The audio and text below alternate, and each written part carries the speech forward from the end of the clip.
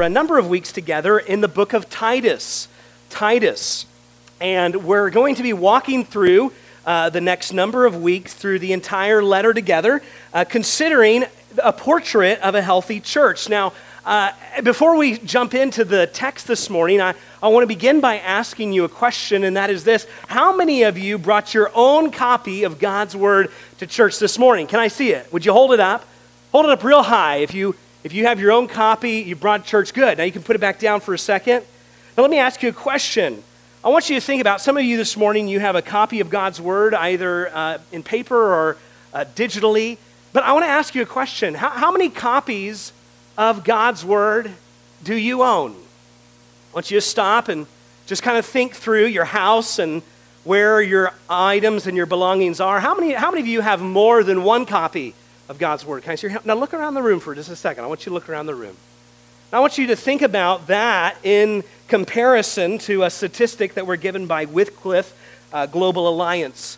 They shared in their Global Scripture Access Statistics, a report provided in 2022, out of 724 languages have, Wycliffe tells us, a full Bible, meaning 724 languages have a complete copy of God's Word, the Old and the New Testaments.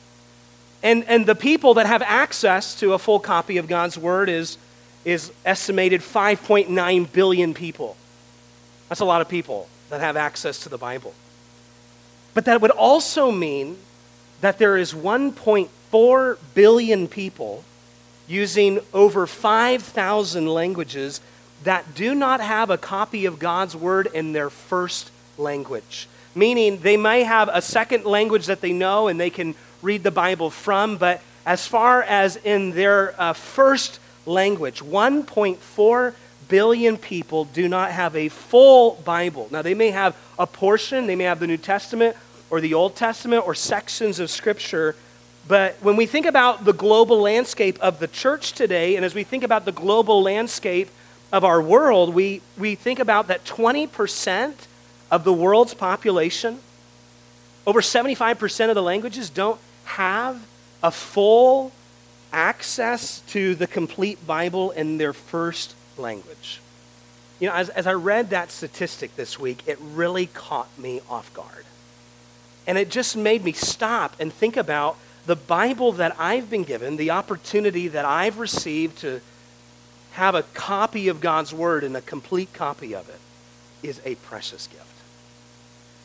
It's a precious gift. I wonder, when was the last time you thought about your Bible in that way?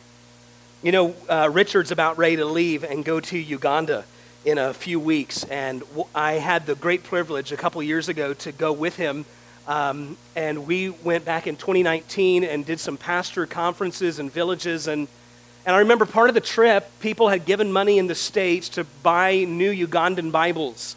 And as we entered into a remote village, a village that didn't even have running water or electricity, I remember going onto the island, and as we brought this box of Bibles for this pastor's conference, and we had this great privilege to hand out Bibles to these pastors, the reality was many people who were gathered at that conference that day did not have a copy of God's Word.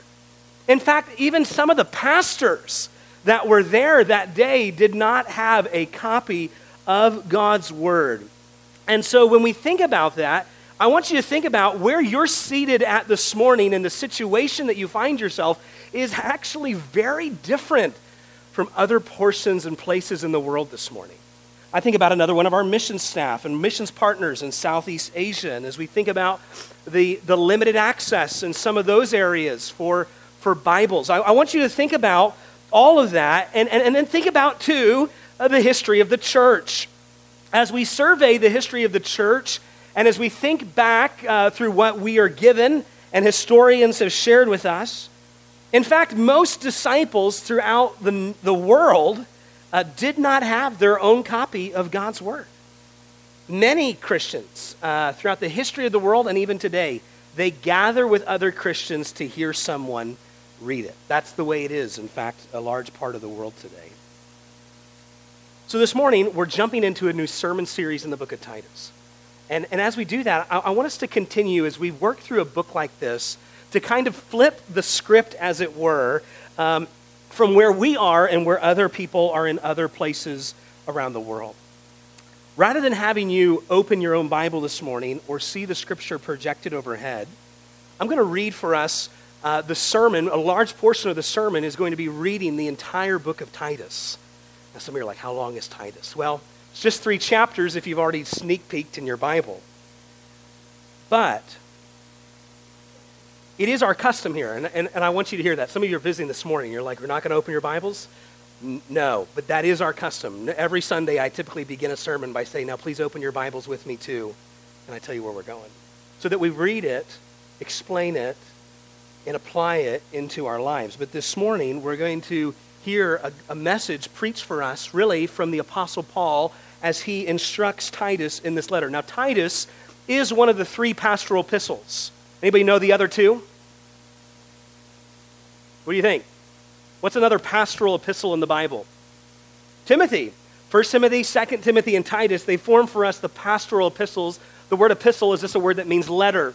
And so these are the 3 letters that were directed in the New Testament to pastors, but they were not directed only to the pastor. They were directed to the pastor so that it would bless and impact the church.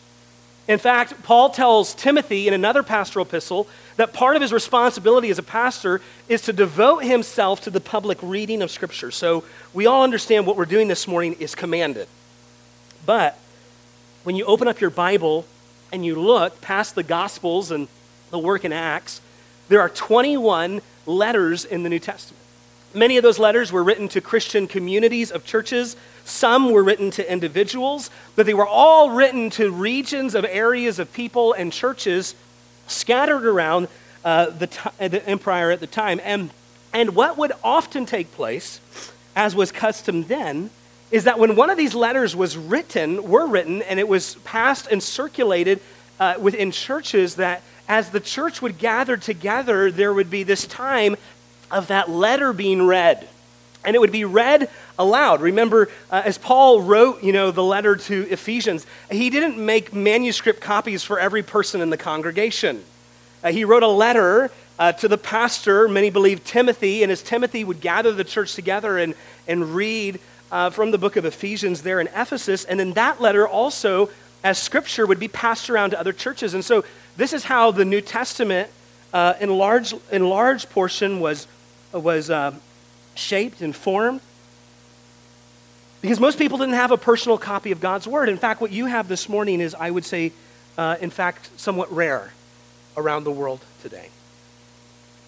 So this morning, I invite you, in just a moment, as we will hear Titus read for us, to and here's the thing. It's going to be actually challenging for you, because your mind's going to have this tendency to want to wander. And I encourage you this morning, as God's Word is read, that you would just focus your thoughts on something as you hear the word read, because I believe, so often in our world today, we take things in these little bite-sized nuggets. We have a tendency to look at a few verses, and then even in our personal devotions, we'll work through a few verses and then close the book, and we forget that the genre of the New Testament, these letters were letters. They were meant to be read in one sitting, and that the weight of what is heard, I think, sometimes lands on us differently when we hear the whole context of the letter.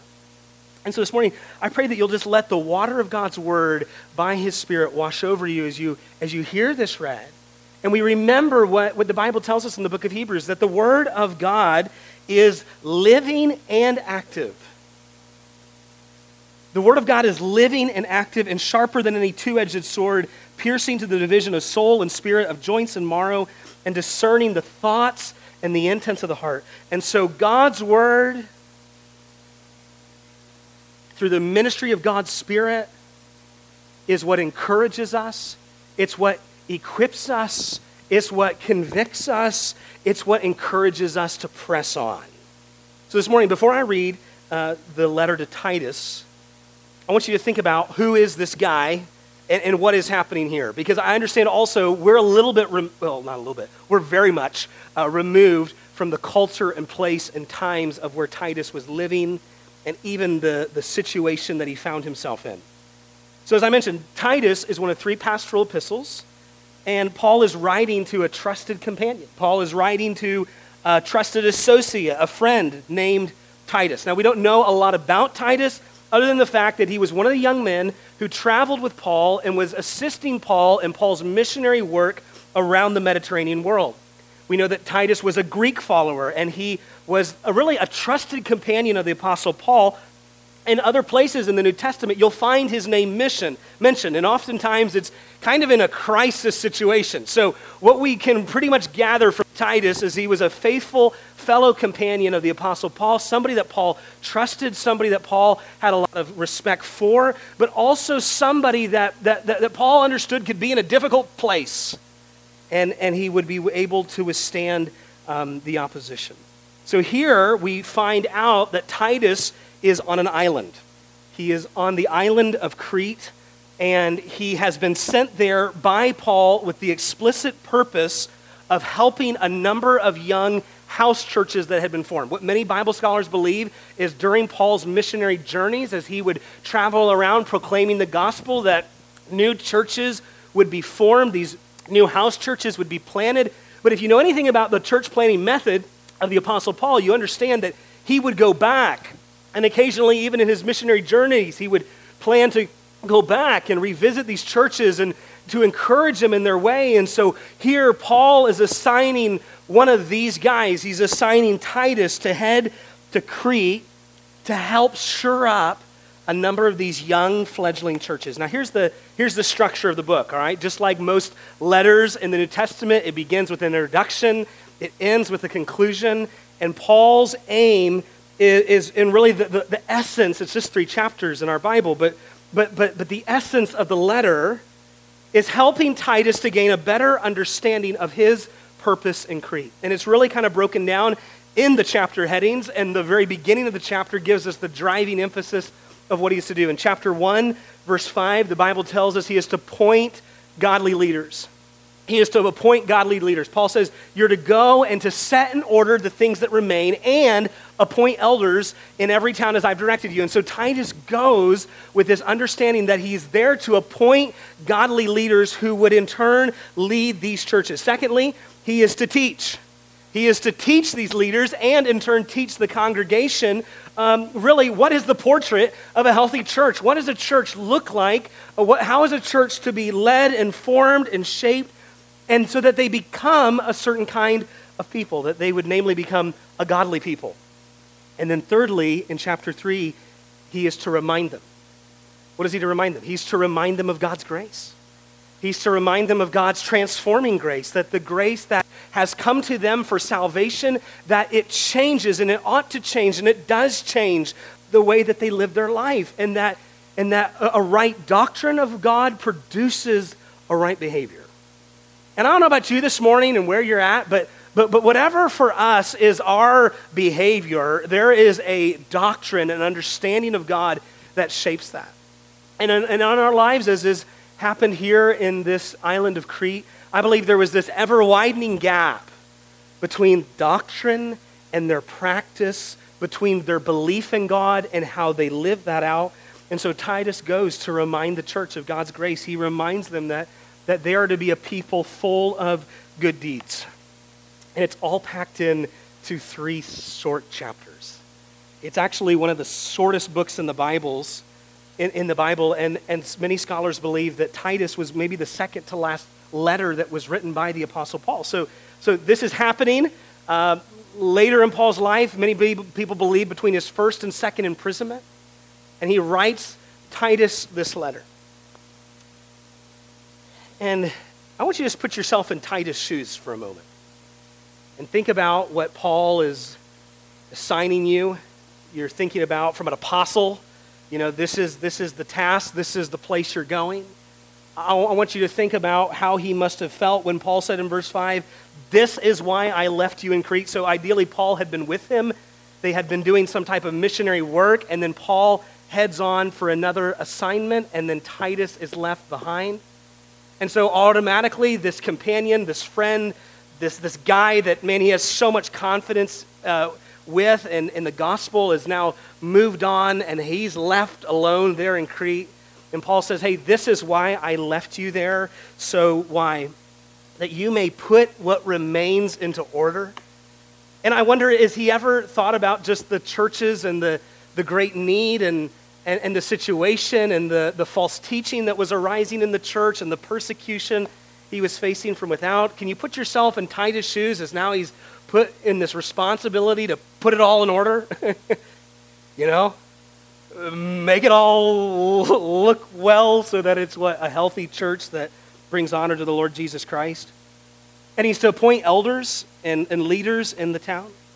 And so the book of Titus, as I've been praying through this the last number of months, early last year, God really burdened my heart for us as a church to walk through a pastoral epistle together on Sunday mornings. I think very much where we are as a church. And as we think about where we are as a church and reorganizing for what God has for us in this day with our ministries and developing leadership within our church here, God just put this letter on my heart for us as a church to walk through. I think this very much goes in line with what we talked about last week and our vision for the year of striving to be a healthy church. You know, a healthy church is a growing church. But like we talked about last week, not all growing churches are healthy churches.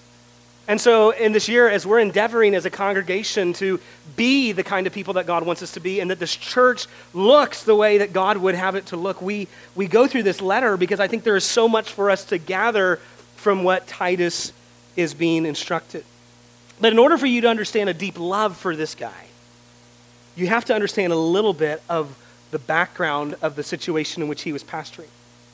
He is pastoring in Crete, which is a large island in the Mediterranean Sea. It's the largest and most populous of the Greek islands. And you could go today, look it up online. You can see all about that. But the island of Crete in that day, when Titus was there, Paul even summarizes it in verse 12. One of their own philosophers summarized the own city, and this is what was said. One of the Cretans, a prophet of their own, said, "Cretans are always liars, evil beasts, lazy gluttons." I mean, how would we give descriptives to the Roanoke Valley? How would we give descriptives to the people that live in Catawba? And what was said of their own people is that they are always liars, evil beasts, lazy gluttons. We're told from history that the place and the culture was rampant with immorality. It doesn't sound too far-fetched from where we're at today. Many of the people on the island, many of the men on the island were mercenary soldiers. They were people who were infamous for treachery. They were infamous for greed. They were liars, beasts, and gluttons. Now I want to ask you a question. You're Titus.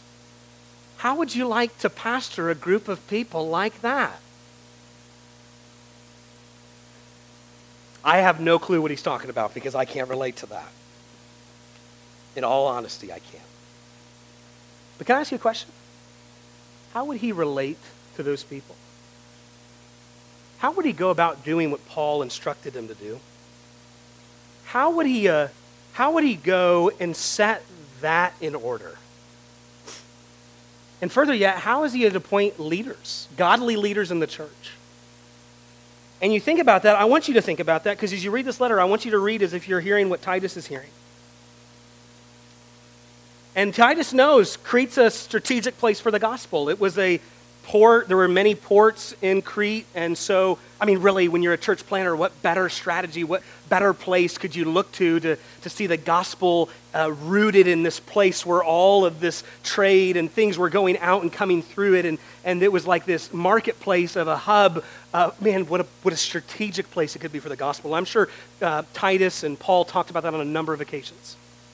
But I want you to think about Titus, this young pastor, and what he's being called to do. And Paul is concerned that Titus would help the churches there in Crete be a portrait of a healthy church. That he would teach, the Bible says, what accords with sound doctrine. I wonder if you ever thought about what a pastor's to do? Pastors aren't there to entertain people. Pastors aren't there to grow churches. Pastors aren't there to build a crowd. Paul says pastors are there to teach. Titus is first and foremost to be a pastor-teacher. And so I want you to imagine, I don't know where Titus was when he received this letter, but I just want you to imagine you're in his living room. And he hears dear friend of his had sent him a letter, and he receives it and he reads it. And as I was preparing this week, one of the commentators I came across stated it this way. I think it's so helpful. They said the clear message of Titus often drifts into obscurity because it is not read in its entirety. And this morning I want us to do that. The message this morning is Titus. I want you to listen. I want you to now pray, and after I pray, we'll jump right in to reading it. You're welcome, of course, to follow along in your own Bible, but I think it would hit you more if you didn't read along, if you just simply listen. Maybe you need to focus your eyes on something, maybe the cross or something to where you can just take in what you're reading. Maybe you need to close your eyes, don't fall asleep, but maybe you just need to, you need to hear it, because I think when we hear the Word of God read over us, there's something really powerful. There's something that we see. We're going to parse this out over the next number of weeks as a church, but man, there's something about hearing the whole message in its entirety. So let me pray, and then we'll hear from Titus. Father, we thank you again for your word. We thank you, Lord, for the privilege to open it. We're thankful, Lord, for the privilege to hear it. And we know that, God, faith comes by hearing, and hearing by the word of God. So we ask this morning as, Lord, I open this book, that, Father, we as your people would hear your voice. Lord, we know and we affirm that, God, when your word is open, your voice is heard. And so we pray this morning that your Spirit would speak to hearts as we hear this challenge, Lord, and we think about a young pastor and all the challenges he was facing in that day. But, Lord, now as we think about it in our own context, as we think about, Lord, the needs in our world today, the needs in this church, Lord, we pray that what we hear this morning from Titus is what we need. And, Lord, it would be a great help and encouragement to us in these things. We ask it in Jesus' name. Amen.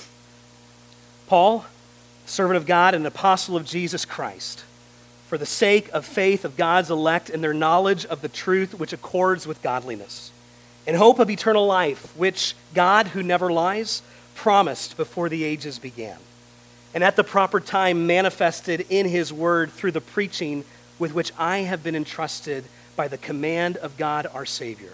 To Titus, my true child in a common faith, grace and peace from God the Father and Christ Jesus our Savior.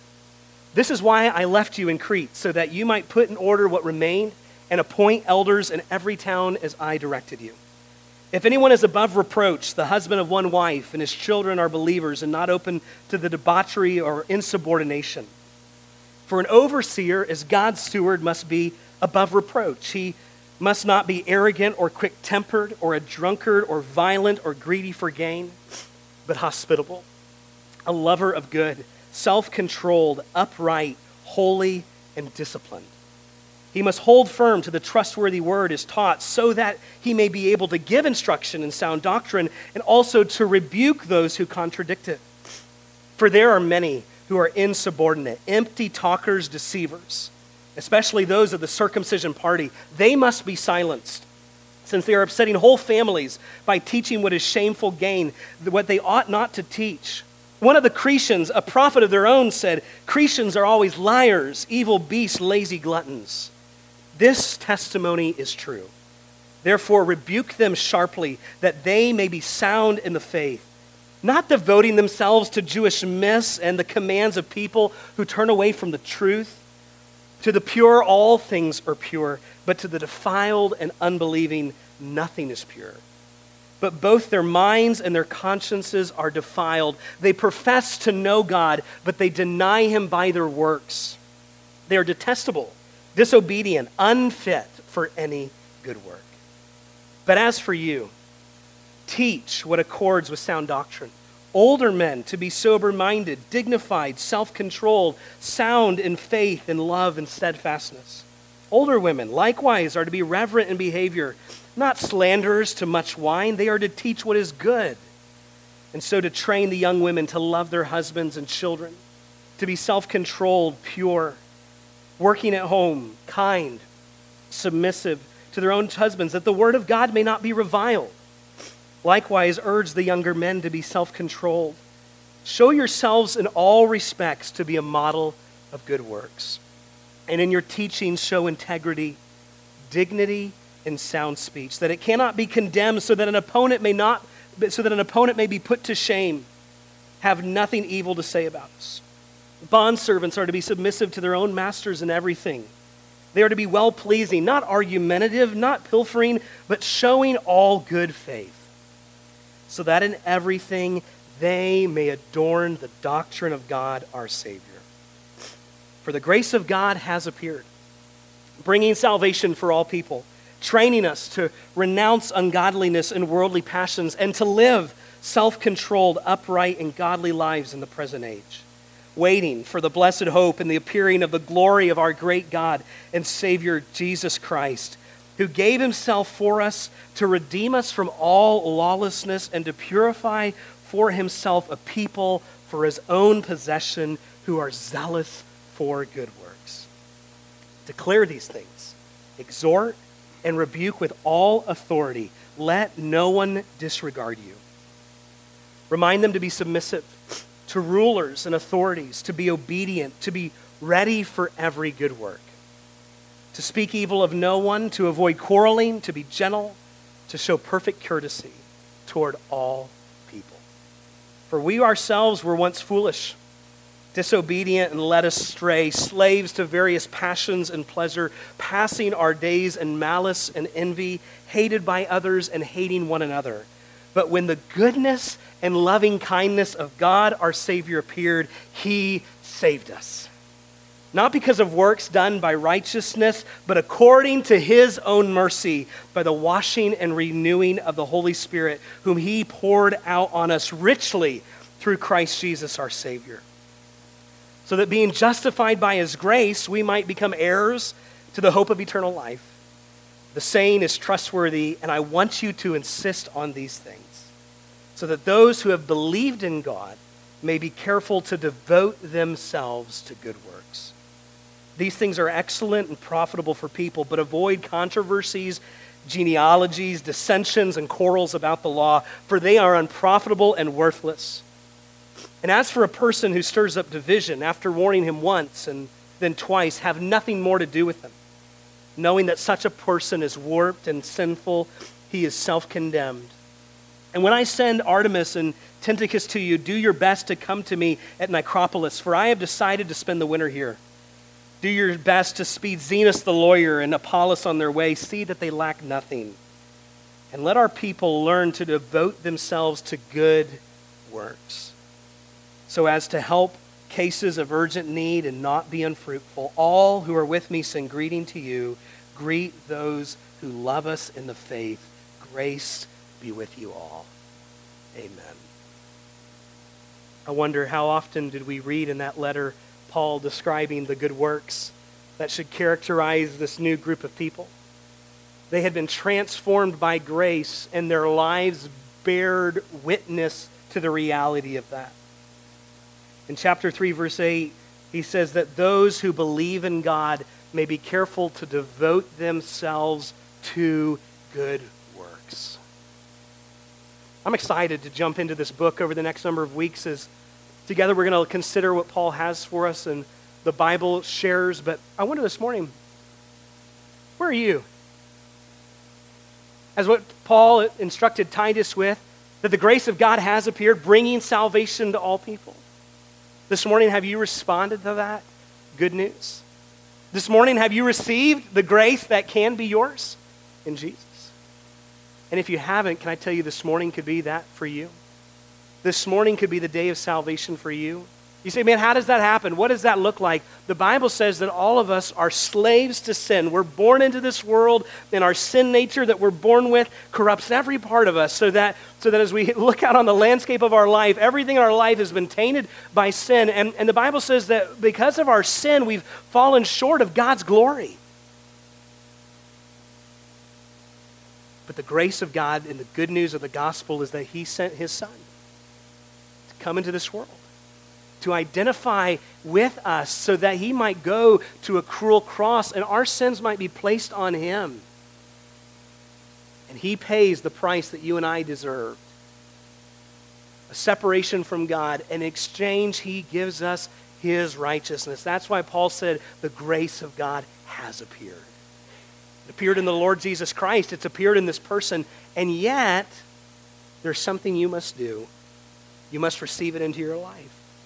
You see, you're never going to be a model or a portrait of a person that displays the good works in your life if there's never, ever been a change inside of you. And this morning, you could simply respond to the grace that God is making available. What does that look like? The Bible says if we confess our sins, He is faithful and just to forgive us. Doesn't matter what you've done, where you've been. This morning, God's grace is more than sufficient. It's more than sufficient. And the reality this morning in this room is, I don't know your story or what happened this week, but all of us when we came in this room this morning, do you know the reality is that all of us are in need of God's grace. I love how Jerry Bridges put it. He says, there's not a person in the world that is beyond the reach of God's grace, and there is no person that is so good that they're beyond the need of God's grace. The reality is this morning, we're all in need of His grace. And the good news is He's made it available.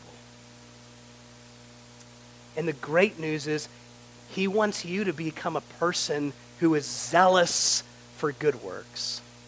How many times in the letter to Titus did Paul talk about this new Cretan community looking a new way? I believe the most powerful thing in our world today is for the world to see Christians who look like Christians. So this year, and as we're taking steps as a church to grow in what it looks like in church health, we're only as healthy as a church as kind of we are healthy individually that makes up the unity of this church.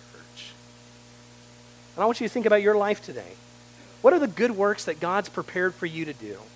What are the ways that God is still using the gospel applied into your life every day to change you to become more like Him? And how are you taking this year an active step in your journey to grow closer to Him? I think some of us, we go through the Christian life and we go through, all the motions, and we just sometimes think we're going to drift to godliness. No one ever drifts to godliness. That's why Paul talked about having leaders that are disciplined. That's why he's talking about devoting himself, because these things just don't come naturally. But I wonder, as you heard that this morning read for us, are you willing to let the Lord do that in your life these next number of weeks? Are you willing to admit that you're still in need of God's grace? You're still in need of God transforming you, and by His grace, you are willing to devote yourself to be disciplined, to growing this year in your spiritual life. That's my prayer for you. I hope that's our prayer as a church, that God would grow us deeper this year, that we would be a portrait of a healthy church. Would you bow your head with me as we pray? Father, thank you for your word this morning. Thank you for how it speaks to our heart. Lord, we know this morning that you are speaking to individuals. And Lord, I thank you for how you are speaking. And I pray, Lord, this morning, we would all be challenged with where we are in our own spiritual progress. Lord, maybe we have found our place that we are complacent. Maybe we've allowed some teaching that is not of you that has infiltrated our life, and Lord, it's dominated our thinking, and we've found ourselves in a place where we're no longer doing what your word says. We're doing what we want or what someone else wants. And Lord, in the middle of all that, we know your Spirit can cut through it. And Lord, bring conviction. Lord, that your word penetrates deep into our souls. And Lord, this morning we believe that your Spirit is working in our lives. It's speaking to each of us individually as we heard the word read to us this morning. Lord, now we ask that you would help us to identify a next step. We pray that you'd help us to identify, Lord, where it is in this season, these next number of months, that, Lord, you want us to take a personal step in growing to devoting ourselves to good works. And Lord, we don't even know what you could do through it, but we pray you would do something supernatural in this church in the next number of weeks for your glory. And we ask it in Jesus' name. Everyone said?